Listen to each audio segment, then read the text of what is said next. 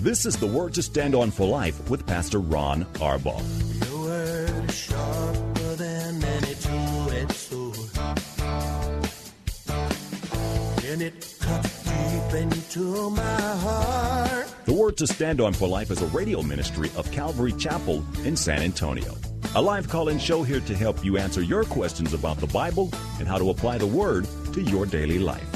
For more information on Calvary Chapel, visit our website, calvarysa.com.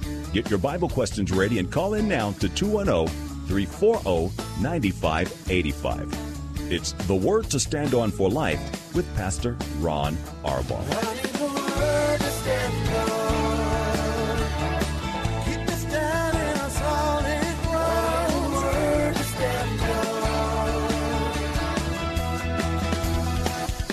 Welcome to the show. It's good that you tuned in. I'm Pastor Ron Arbaugh from Calvary Chapel in San Antonio, Texas, and this is the Word to Stand On for Life, a program dedicated to taking your phone calls and answering your Bible questions about stuff going on in your life.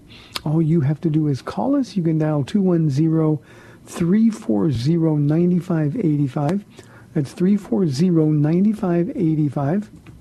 If you're outside the local San Antonio area, you can call toll-free. It's 877-630-KSLR. Numerically, it's 630-5757. You can email questions to us by emailing questions at calvarysa.com, or you can use our free Calvary Chapel of San Antonio mobile app. And if you are out in your car and you want to call, the safest way to do it is to use the free KSLR mobile app. Just hit the Call Now banner at the top of the screen, and you'll be connected directly to our studio producer. We'd love to have your calls today. Because it's Wednesday, tonight we've got a Bible study, Genesis chapter 21. I was sort of in a dilemma whether or not to do the whole thing quickly or slow down in it. So I'm only going to end up doing verses 1 through 12 tonight, and then we'll finish chapter 21 next week. And then, of course, tomorrow is our Thursday program, the Date Day Edition. Paula will be live in studio with me.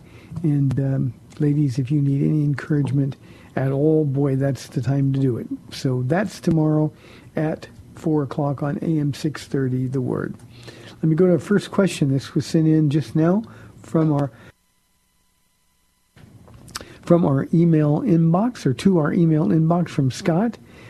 He said, is Jesus in John 17, 6 through 19 praying only and specifically for his disciples, or is he also including pastors that would become the church leadership through time till today? Scott, I think the prayer is a lot bigger, a lot broader than that. He prays for them in the first part of the passage that you mentioned through verse 19. But then he says in verse 20, my prayer is not for them alone. I pray also for those who will believe in me through their message, that all of them may be one.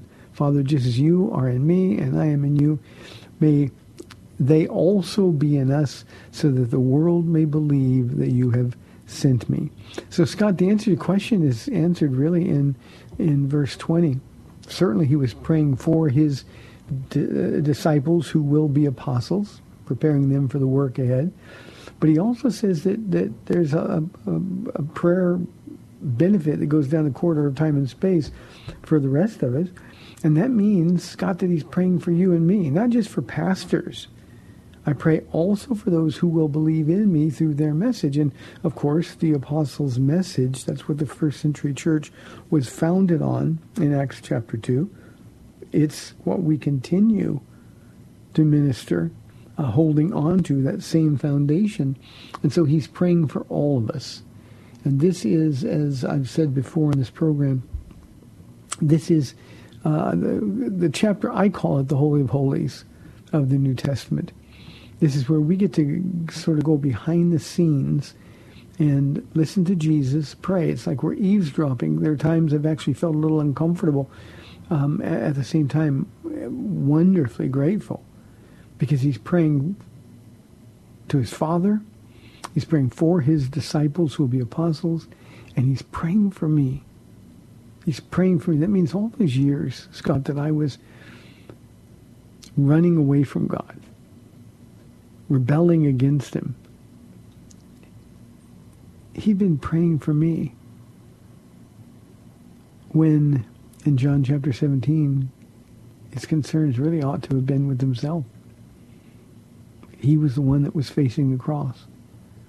So it's a marvelous prayer. John 17 is a prayer that we ought to read continually. It's just of such great value, such unbelievable depth. So Scott, thank you for the question. I hope that answers it. Here's a question from Jaden. In 1 Corinthians 3, Paul says he gave the Corinthians milk, not solid food. Does that mean he watered down the gospel? Jaden, no, he didn't water it down at all. What it meant is that while he was teaching them, that he was just sharing with them basically Christ crucified and risen from the dead. His purpose at the beginning was to proclaim the gospel so that people get saved. And of course, we know that the message went out with great power in the church in Corinth. It would be, by all standards then and now, a big church. The impact of Paul's ministry, Paul spent about 18 months in Corinth. The impact of his ministry affected people from all levels of life, socio levels, economic levels. And in 1 Corinthians, what Paul is doing is he's writing to them, rebuking them, scolding them, really, for how out of order their church is. And Paul is saying, basically, when I was there, I gave you milk. I didn't give you the solid stuff, the hard stuff. But then he says, you still need the small stuff. Now, with reference to milk, he's talking about sort of the pure milk of the word that Hebrews speaks about. So he's saying here's the basics of the gospel. You have to believe these things first, and then this process of sanctification, Jaden, that we all go through, is the process of becoming more and more like Jesus. That's when we learn more each day, and we get in from the stuff that we can understand easily and quickly to the more difficult things that Paul will later go on and talk about in this very gospel, and specifically in more detail in 2 Corinthians. So that he was giving them milk, he was giving them what they were able to hear.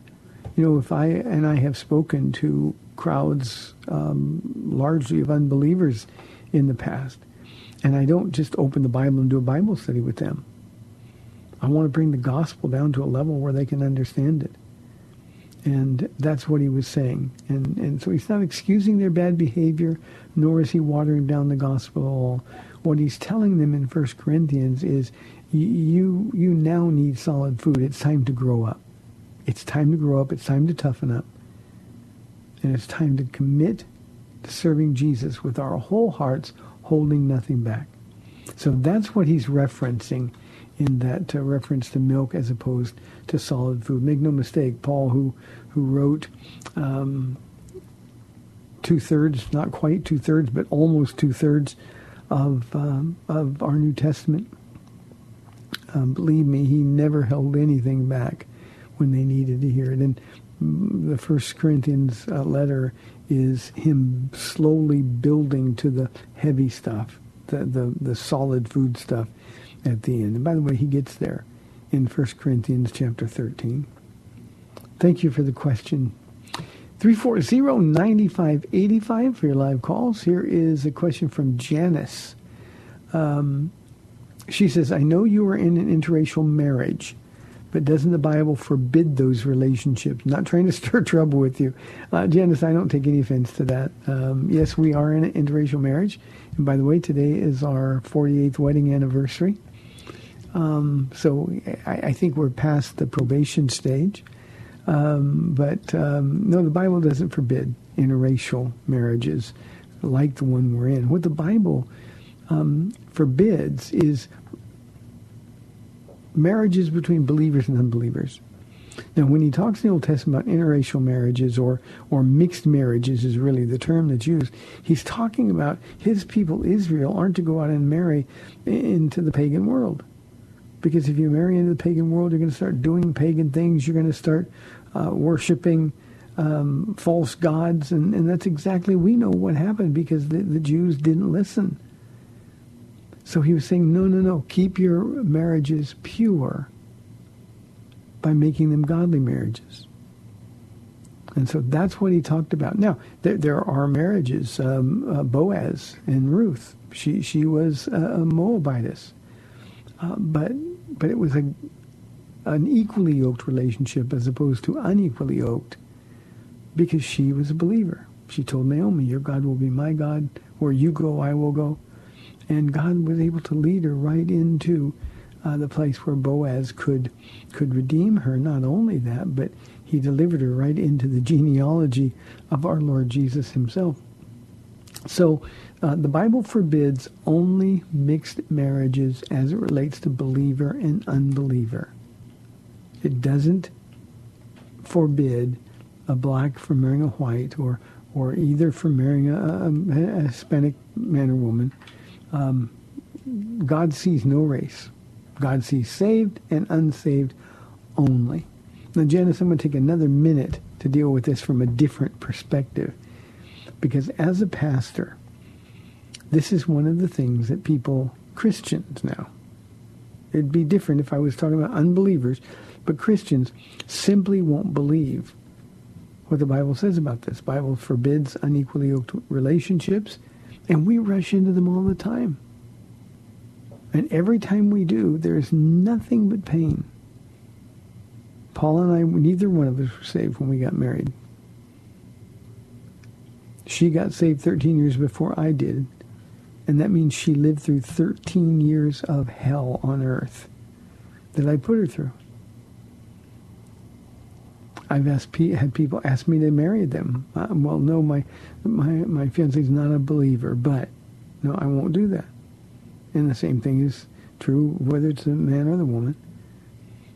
And every time they get married, they come back, the believer anyway, comes back and wants me to bless getting a divorce. And I can't do that either. So it's just one of those things, Janice, that even believers who say, yes, I believe the Bible's the Word of God, it's just a Bible verse that they completely ignore. 1 Corinthians 6, they completely ignore it, and they rationalize doing it because now they're in love. Now their emotions are involved. The Bible forbids marriages between believers and unbelievers. Think about it from this perspective, Janice. Why in the world would you want to spend your life with somebody here that isn't going to be in heaven? The pain is a result of spending your life here with somebody who doesn't love your Jesus, and there's always going to be tension and conflict. So, yes, I'm in an interracial marriage. Been there for a long time, and I am happy about it. Here is an anonymous question. He or she says, I think emotional abuse should be grounds for divorce. You said otherwise last week. And I don't know how long I've had this question, anonymous, so I don't recall really the question that you're referring to. But physical abuse, of course, is grounds for divorce. Any woman especially. It does occur the other way around, but typically this is a woman who's being physically abused, ought to get away from that man instantly. Get to a safe place. Don't rationalize staying. Don't worry about where you're going to stay, how you're going to survive. Get out of the danger. Emotional abuse, and I think what I said, if I remember, was that being married to a jerk is not grounds for divorce. And, we throw around the term abuse pretty easily, but typically somebody's just a jerk. They're not doing what you want them to do. They're not treating you with respect, nor with dignity. As a believer, and I can link this into Janice's question about mixed marriages, if you, with open eyes, even though your heart's sort of clouded by emotions and feelings, you go into a marriage with an unbeliever with your eyes wide open, you should expect to be emotionally abused. You should expect to be married to a jerk. So I know you think emotional abuse should be grounds for divorce, but it's not. We're told to pray for them. We're told to represent Christ to them. We're told to submit to their leadership. Even when our leadership isn't godly, as long as it doesn't conflict with what God's Word tells us to do. But you made the choice. You made the choice. 1 Peter chapter 3 is sort of your go-to passage of Scripture. It was Paula's go-to passage of Scripture when God told her not to divorce me. Win him over with the beauty, with the joy in your life. Pray. Pray. God works that way. So, I know you want it to be grounds for divorce, but it's just not. Doesn't mean you should sit there and take it. It doesn't mean that you can't defend yourself verbally. Doesn't mean that you shouldn't sit down and try to reason with him or with her if the roles are reversed. But when you promise God that you'd stay married, you do it unless he gives you or she gives you grounds for divorce, physical abuse, adultery, or if they desert you. If that's the case, then you are free to divorce, but always seek the Lord and see what he wants. I always add that, Anonymous, because had Paula not sought the Lord, everybody, including my mother, told her to divorce me. Imagine what we both would have missed out on if she hadn't sought the Lord. What do you want? And he told her to stay. I love Ron. You love Ron. So hang in there and do it for me. Just as I died for you, you do it for me. And turned out pretty well in the end. 340-9585 for your live calls and questions. Here is a question from Jonathan. He said, the Sermon on the Mount is an impossible standard. Jonathan, it is. And then he asks, how are we supposed to understand it?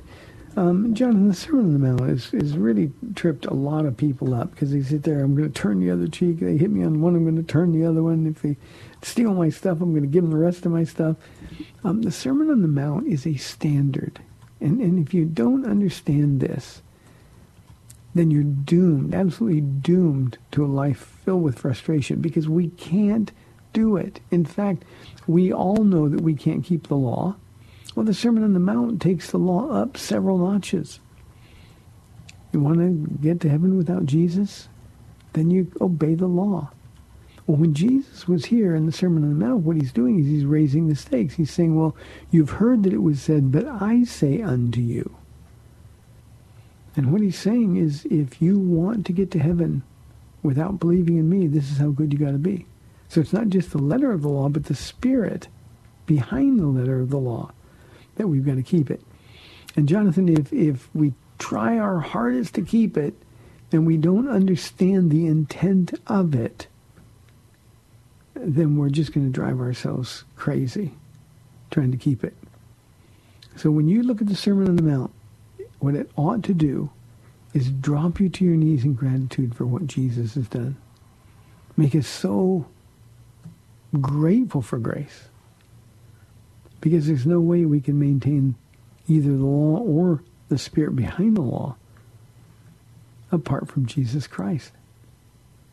Now, Jesus was really describing in the Sermon on the Mount his life. Turn the other cheek, he did it. Isaiah chapter 50. I gave my cheek to those who pulled out my beard. I offered my back to those who beat me. I offered my face to those who had spit upon me. So Jesus is just saying, look, this is what I'm going to do for you because you can't do it for yourself. And when we get into that process of trying to do for ourselves what only God could do, well, that's how come so many Christians just get frustrated and give up. They lose all hope, Jonathan. So read it through that lens, and I think you'll understand two things. One, that you've been set free. In a way, because you couldn't set yourself free. The second thing that will happen to your life, it will fill your heart with gratitude, and the things that you once took for granted, I don't think you will any longer. There's a great series of commentaries by Martin Lloyd-Jones, the old English preacher, on the Sermon on the Mount, and I highly recommend it. There's another one by Ray Stedman And his stuff is free online, and I highly recommend both of those to you. Good question, Jonathan. Thank you very, very much. Jeffrey, our phone's been quiet last week and this week. Jeffrey says, 1 John 3:9 says Christians do not sin. Do you agree that real believers do not sin? No, the idea in 1 John 3, and you've got to read the whole context. Don't just go verse shopping here, Jeffrey. But the whole idea is that we don't willfully sin, and we don't live a lifestyle characterized by sin. If we continue to sin, then we're identified then as not being believers. We're really not men or women committed to Jesus Christ. So he's not talking about we don't sin at all, that we can achieve perfection, and that's the heresy that is often derived from this. But we also remember in the same letter, he also said anyone who says he does not sin is a liar, and the truth isn't in him.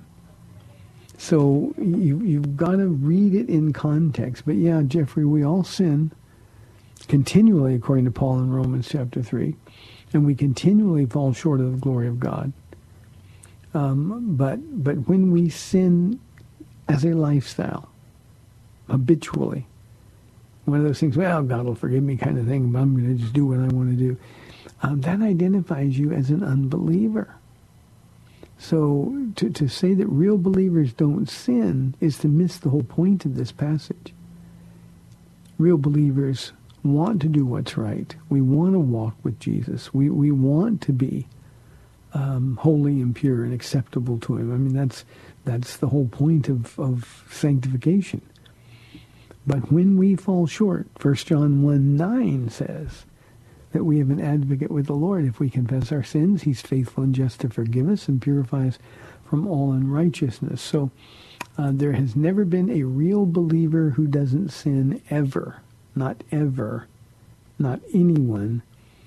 Jesus alone was perfect in all of his ways. So Jeffrey, I hope that makes sense to you. Don't struggle with this false teaching out there of we can become sinless, and as Christians we are no longer sinners. We're sinners every time we miss the mark. Here's a question from Jacob. Is Genesis 1 and 2 to be taken literally, especially that the world was created in 6 literal 24-hour days? Jacob, this is a hobby horse of mine, and so I'm going to be very, very direct here. The only way to understand Genesis 1 and 2, in fact, let me extend this to the first 11 chapters of Genesis, is to understand them literally. Over and over and over, the Holy Spirit goes out of his way to say that on day 1, the evening and the morning of the first day, the evening and the morning of the second day, the evening and the morning of the third day, and so on and so forth. And because it does that, it's like the Holy Spirit is saying, yes, these are 24-hour days. The other thing about the Hebrew word is that it can only be, it is only translated to mean a literal 24-hour day. So whenever we start thinking, well, maybe there was a gap theory, or maybe we were created some other way, and maybe we're not to take this literally, then we're absolutely wrecking the sensibility of the book of Genesis. If you don't take Genesis, the first 11 chapters, literally, then we lose the value of our faith. We've lost the doctrine of original sin. We've lost the doctrine of a substitutionary atonement. The only way to understand it is to believe it. Now, here's the problem, Jacob. We have a lot of people that have been brainwashed in their public education to believe that we're millions or billions of years old, that we either evolved from lower life forms, that's Darwinism, or that we are all just sort of an accident because of the Big Bang Theory. That doesn't make any sense. And science proudly proclaims that. But remember, science is anti-God. They begin with the premise that there is no God, so they've got to come up with alternate explanations. And it's dishonest science. I jokingly sometimes call it science fiction. But it's something that we've got to make a decision. In the beginning, God, the first 4 words of the Bible. And Jacob, if you believe those first 4 words, it's easy to believe the rest.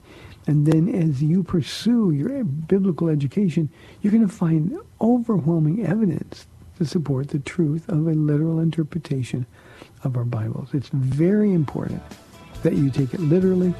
Yes, the world was created in 6 literal 24-hour days, and any notion to the contrary is arguing against the truth of the Word.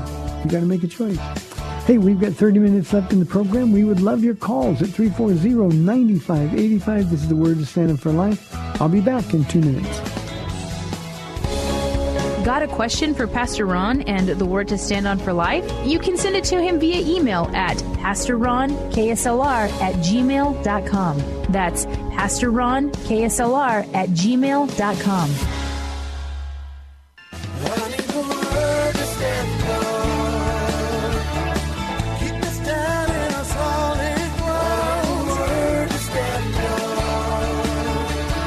Welcome back to the Word to Stand On for Life. We're taking your calls at 340-9585 or toll free 877-630-KSLR. Now, here's Pastor Ron Arbaugh. Welcome back to the program, 340-9585 or toll free 877-630-KSLR. Here's a question from Hector. He says, Pastor Ron, can a Christian lose his salvation through bad behavior? Hector, the answer is no, if in fact he or she is really a Christian. I mean, we know Christians act out. We know Christians sin. Sometimes we justify our sin and we continue in sin. But if somebody's really a believer, Ephesians chapter 1, beginning in verse 13, says that we were sealed with a deposit, the promised Holy Spirit, guaranteeing our inheritance. So here's the question, not can a Christian lose his salvation, but is that professing Christian really saved? Now, Hector, here's where we really have to understand this problem. Christians, by virtue of being born again, the Holy Spirit comes and lives in us. The Holy Spirit is always pointing us to Christ. And if we're following Jesus, then we're not going to participate in bad behavior. It doesn't mean we're going to be perfect, but it means that we're going to want to do what's right. If somebody who says they're a Christian can continue to sin, can continue to exhibit bad behavior, then my question to them is, what makes them think they're really a Christian at all? Makes them think they're really a Christian at all. So if they are saved, they always will be saved. But there's a lot of people, Hector, walking around who say they're a Christian, but they've never really surrendered their heart to Jesus Christ. They haven't been born again. And the bad behavior is simply an identifying mark of who they really are. So if you want to sin, you probably don't belong to Jesus. I'm not talking about being tempted and giving in, but I mean, if you get up and I'm going to sin. I don't care what God says. I'm going to have sex, or I'm going to do drugs, or I'm going to drink too much. Then 1 Corinthians chapter 6 and Galatians chapter 5 says if you live a life characterized by those things, then you're not going to inherit the kingdom of God. So that means you never were saved. If you're doing bad things, and you don't say whether or not this is a personal question, Hector, but if you're doing bad things every day, then you need to examine your heart to see if you're really a believer at all. The stakes are so high. This is just one of those things where we can't take any chances. So, Hector, no, a Christian cannot lose his or her salvation through bad behavior or anything else. If you really are saved, God himself guarantees your inheritance. If you have no desire to please God, then the question is, what makes you think you're a Christian at all? Going to church, answering an altar call, being baptized, none of that makes you a Christian. What makes you a Christian is loving Jesus and surrendering to his lordship in your life. Thank you for the question, Hector. Let's go to our first phone call today. We've got Nancy on line 1. Nancy, thank you for calling. You're on the air. Hello, Pastor Ron. Hi, Nancy. Hi. I wanted to talk to you and bring this up a little bit. I know that, we have always talked about witnessing to our unsaved loved ones, being an example, telling them about Jesus. And I had a chance to do that again today. But I have a son who, and he's gotten very hard against the gospel. And he asked me to please not tell him any more about it. I wanted to speak to him because of the urgency. When he called me from prison, which I don't get phone calls too often, but when he did, I was reading my Bible, and I wanted to share with him what I was reading, and I just asked him, and he said, please don't tell me, any more about it. I was able to go ahead and, I went ahead. I said things I haven't said to him probably ever before in my life. I really believe it was the Holy Spirit. It was done in firmness but in love. And I know we're not supposed to stop praying. Mm-hmm. And I won't. But what came to my mind was Jesus and the young ruler. Because Jesus loved him, but he didn't want to give up his possessions and his money. Mm-hmm. And it broke Jesus' heart. But Jesus had to move on. Yeah. I couldn't have been in that place probably 5 years ago. Yeah. And I even told my son about it, that,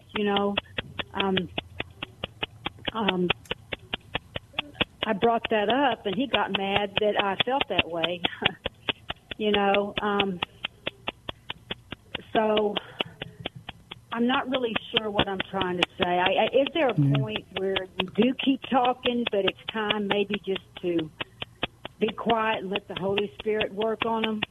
I guess that's what I'm trying to get to. Thank you, Nancy. We've got a constant clicking on your phone in the background, so if you'd listen off the phone and on the air, that would be a blessing. Nancy, these are always really hard things, but one of the things that we've got to do is let people know that we care so much about them that we're never going to stop telling them about Jesus. So when he says, please don't tell me about him anymore, I don't want to hear any more about this, my response would have been, well, then don't call me, because you're on your way to hell, and every time you call me, every opportunity I get, I got to tell you about Jesus. So if you don't want to hear it, don't call me.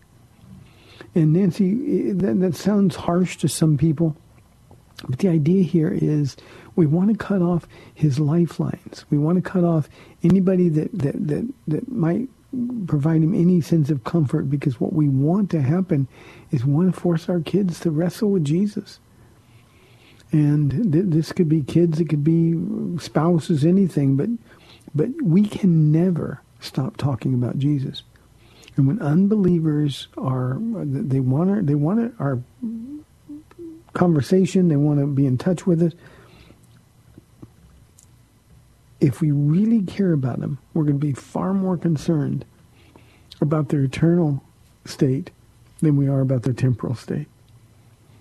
And the safest way to do it is just say, look, you come to my house, you call my house. One day when you get out, if you want to see me, you're going to hear about Jesus. And if you don't want to hear, then don't come over, don't call. And as hard as that is as a mother who loves her son, as hard as that is, we've got to give them the understanding that their eternal state is so important to us that we're willing to risk the temporal relationship. Now, obviously, your son knows your relationship with God. He knows how important it is. But if you are willing to say, You call me, it's going to be about Jesus. I'll tell you I love you. I'll listen to what you have to say, but I'm going to tell you about Jesus. If they don't want to do that, well, that's a choice they make. And all you can do is leave him to the Holy Spirit and continue to pray. And I know you're always going to pray, but it's just something you don't make small talk when important talk is what's required. We got to tell people, Nancy, about Jesus. And God bless you, and our heart goes out for you. These are the things that we deal with all the time with these kids who have sort of flown the coop and pursued sin. You keep praying, you keep telling them about Jesus. At the end, I've seen a lot of these kids, a lot of them, I've seen them come to Christ before it was too late. And that's pretty much what we can hope for. Nancy, God bless you. Sorry for your pain. 340-9585. Let's go to an anonymous call on line 2 from San Antonio. Thanks for calling. You are on the air. Well, hello. Thank you. Can you hear me? I can hear you great. Oh, okay, because you mentioned just a little bit ago that there was a lot of clacking going on, and I'm having that on my phone, so maybe it is me causing all the difficulty. I think it was the just Nancy's phone in the background. It's mine. I still have the problem. So I apologize. Maybe we're about to get raptured, and that's just interference of heaven. I apologize for the clacking and difficulty, because I'm having a hard time concentrating on it. But as you had previously mentioned about, if you were really saved or not, and on to that. But I know you do not like the idea of backsliding. However, is there some kind of way that a person could know if they are actually really saved because of their actions, or if they are backsliding because they're not really saved? And is there a matter of time that goes by that could clue them in? And that's kind of just a simple idea. And if they're continuing not to follow what is supposedly what they believe in the Bible and proclaim to be saved, what do you do with that sort of a person, sir? And I'm going to get off and listen on the radio because my phone is just terrible. Okay. Thank you, Anonymous. I appreciate it very, very much. I know exactly what you're getting to. The idea of backsliding, I hate the term, and I've said it over the years so many times, because it's like a really polite way of excusing sin. Instead of being a fornicator, well, I'm in love, we're having an affair. Or, well, I know I shouldn't drink, but I just need it to relax, those kind of things. That's backsliding. But an unbeliever can't backslide because they've never been with the Lord. So the key here, like in the earlier question, the key here is, were you ever really saved? And your question, how can you know, or is there a way you can know? Read 1 John. 1 John is all about that we might know for a certainty that we have eternal life. And John gets very direct. If you say you don't sin, you're a liar. The truth isn't in you. If you say you love God but don't love his people, you're a liar. If you say you love God but you sin, you're a liar. So the idea is intentionality.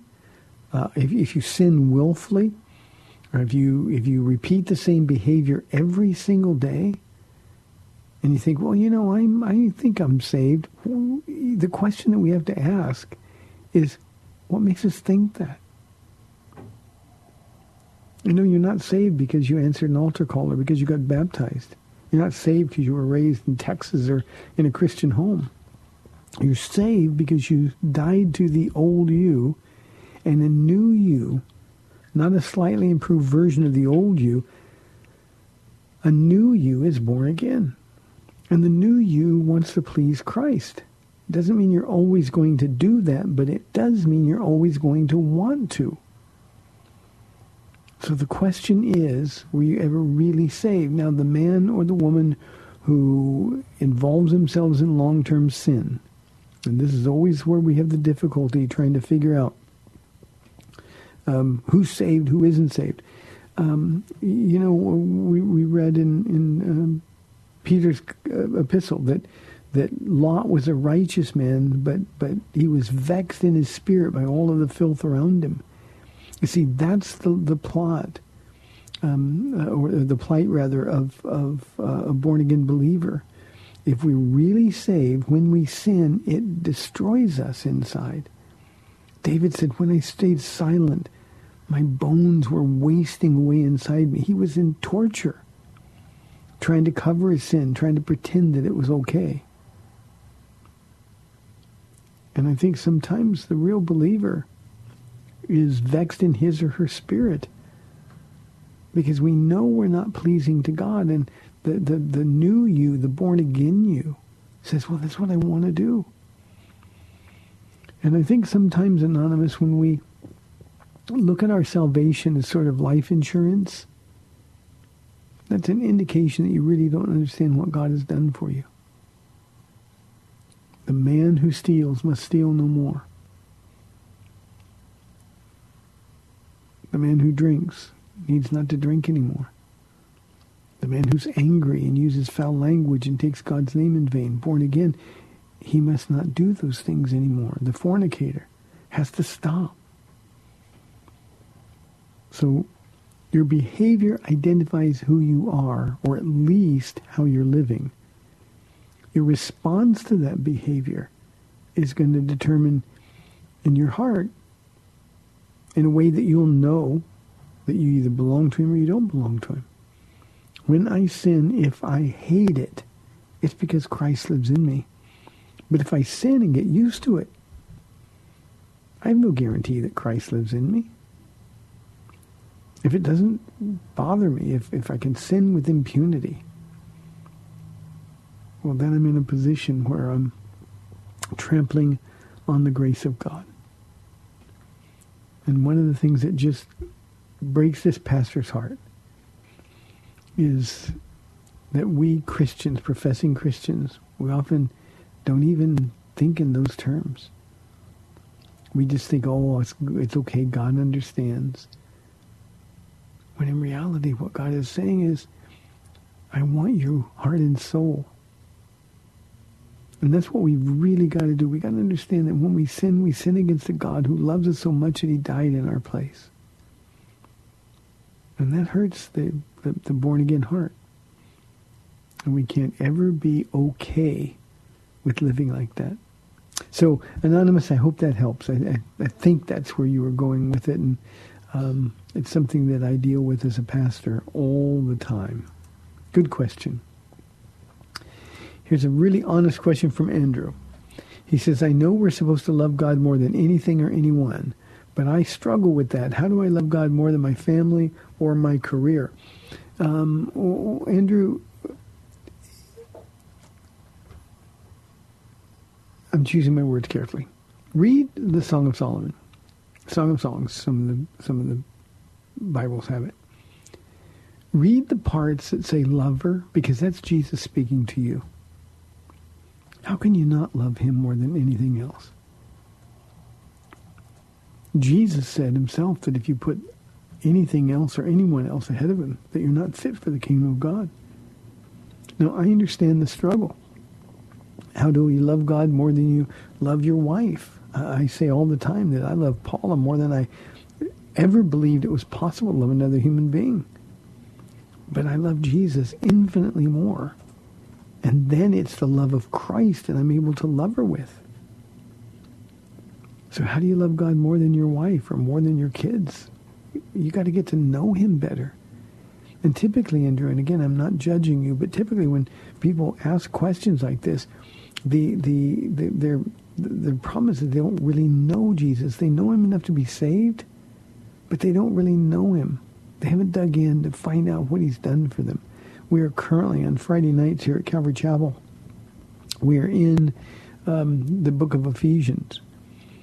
And if you would just park for a week, read several times a day in the first 3 chapters of Ephesians, and you get to the place where you really understand what he's done for you. We've had 2 great Friday night studies in Ephesians chapter 2.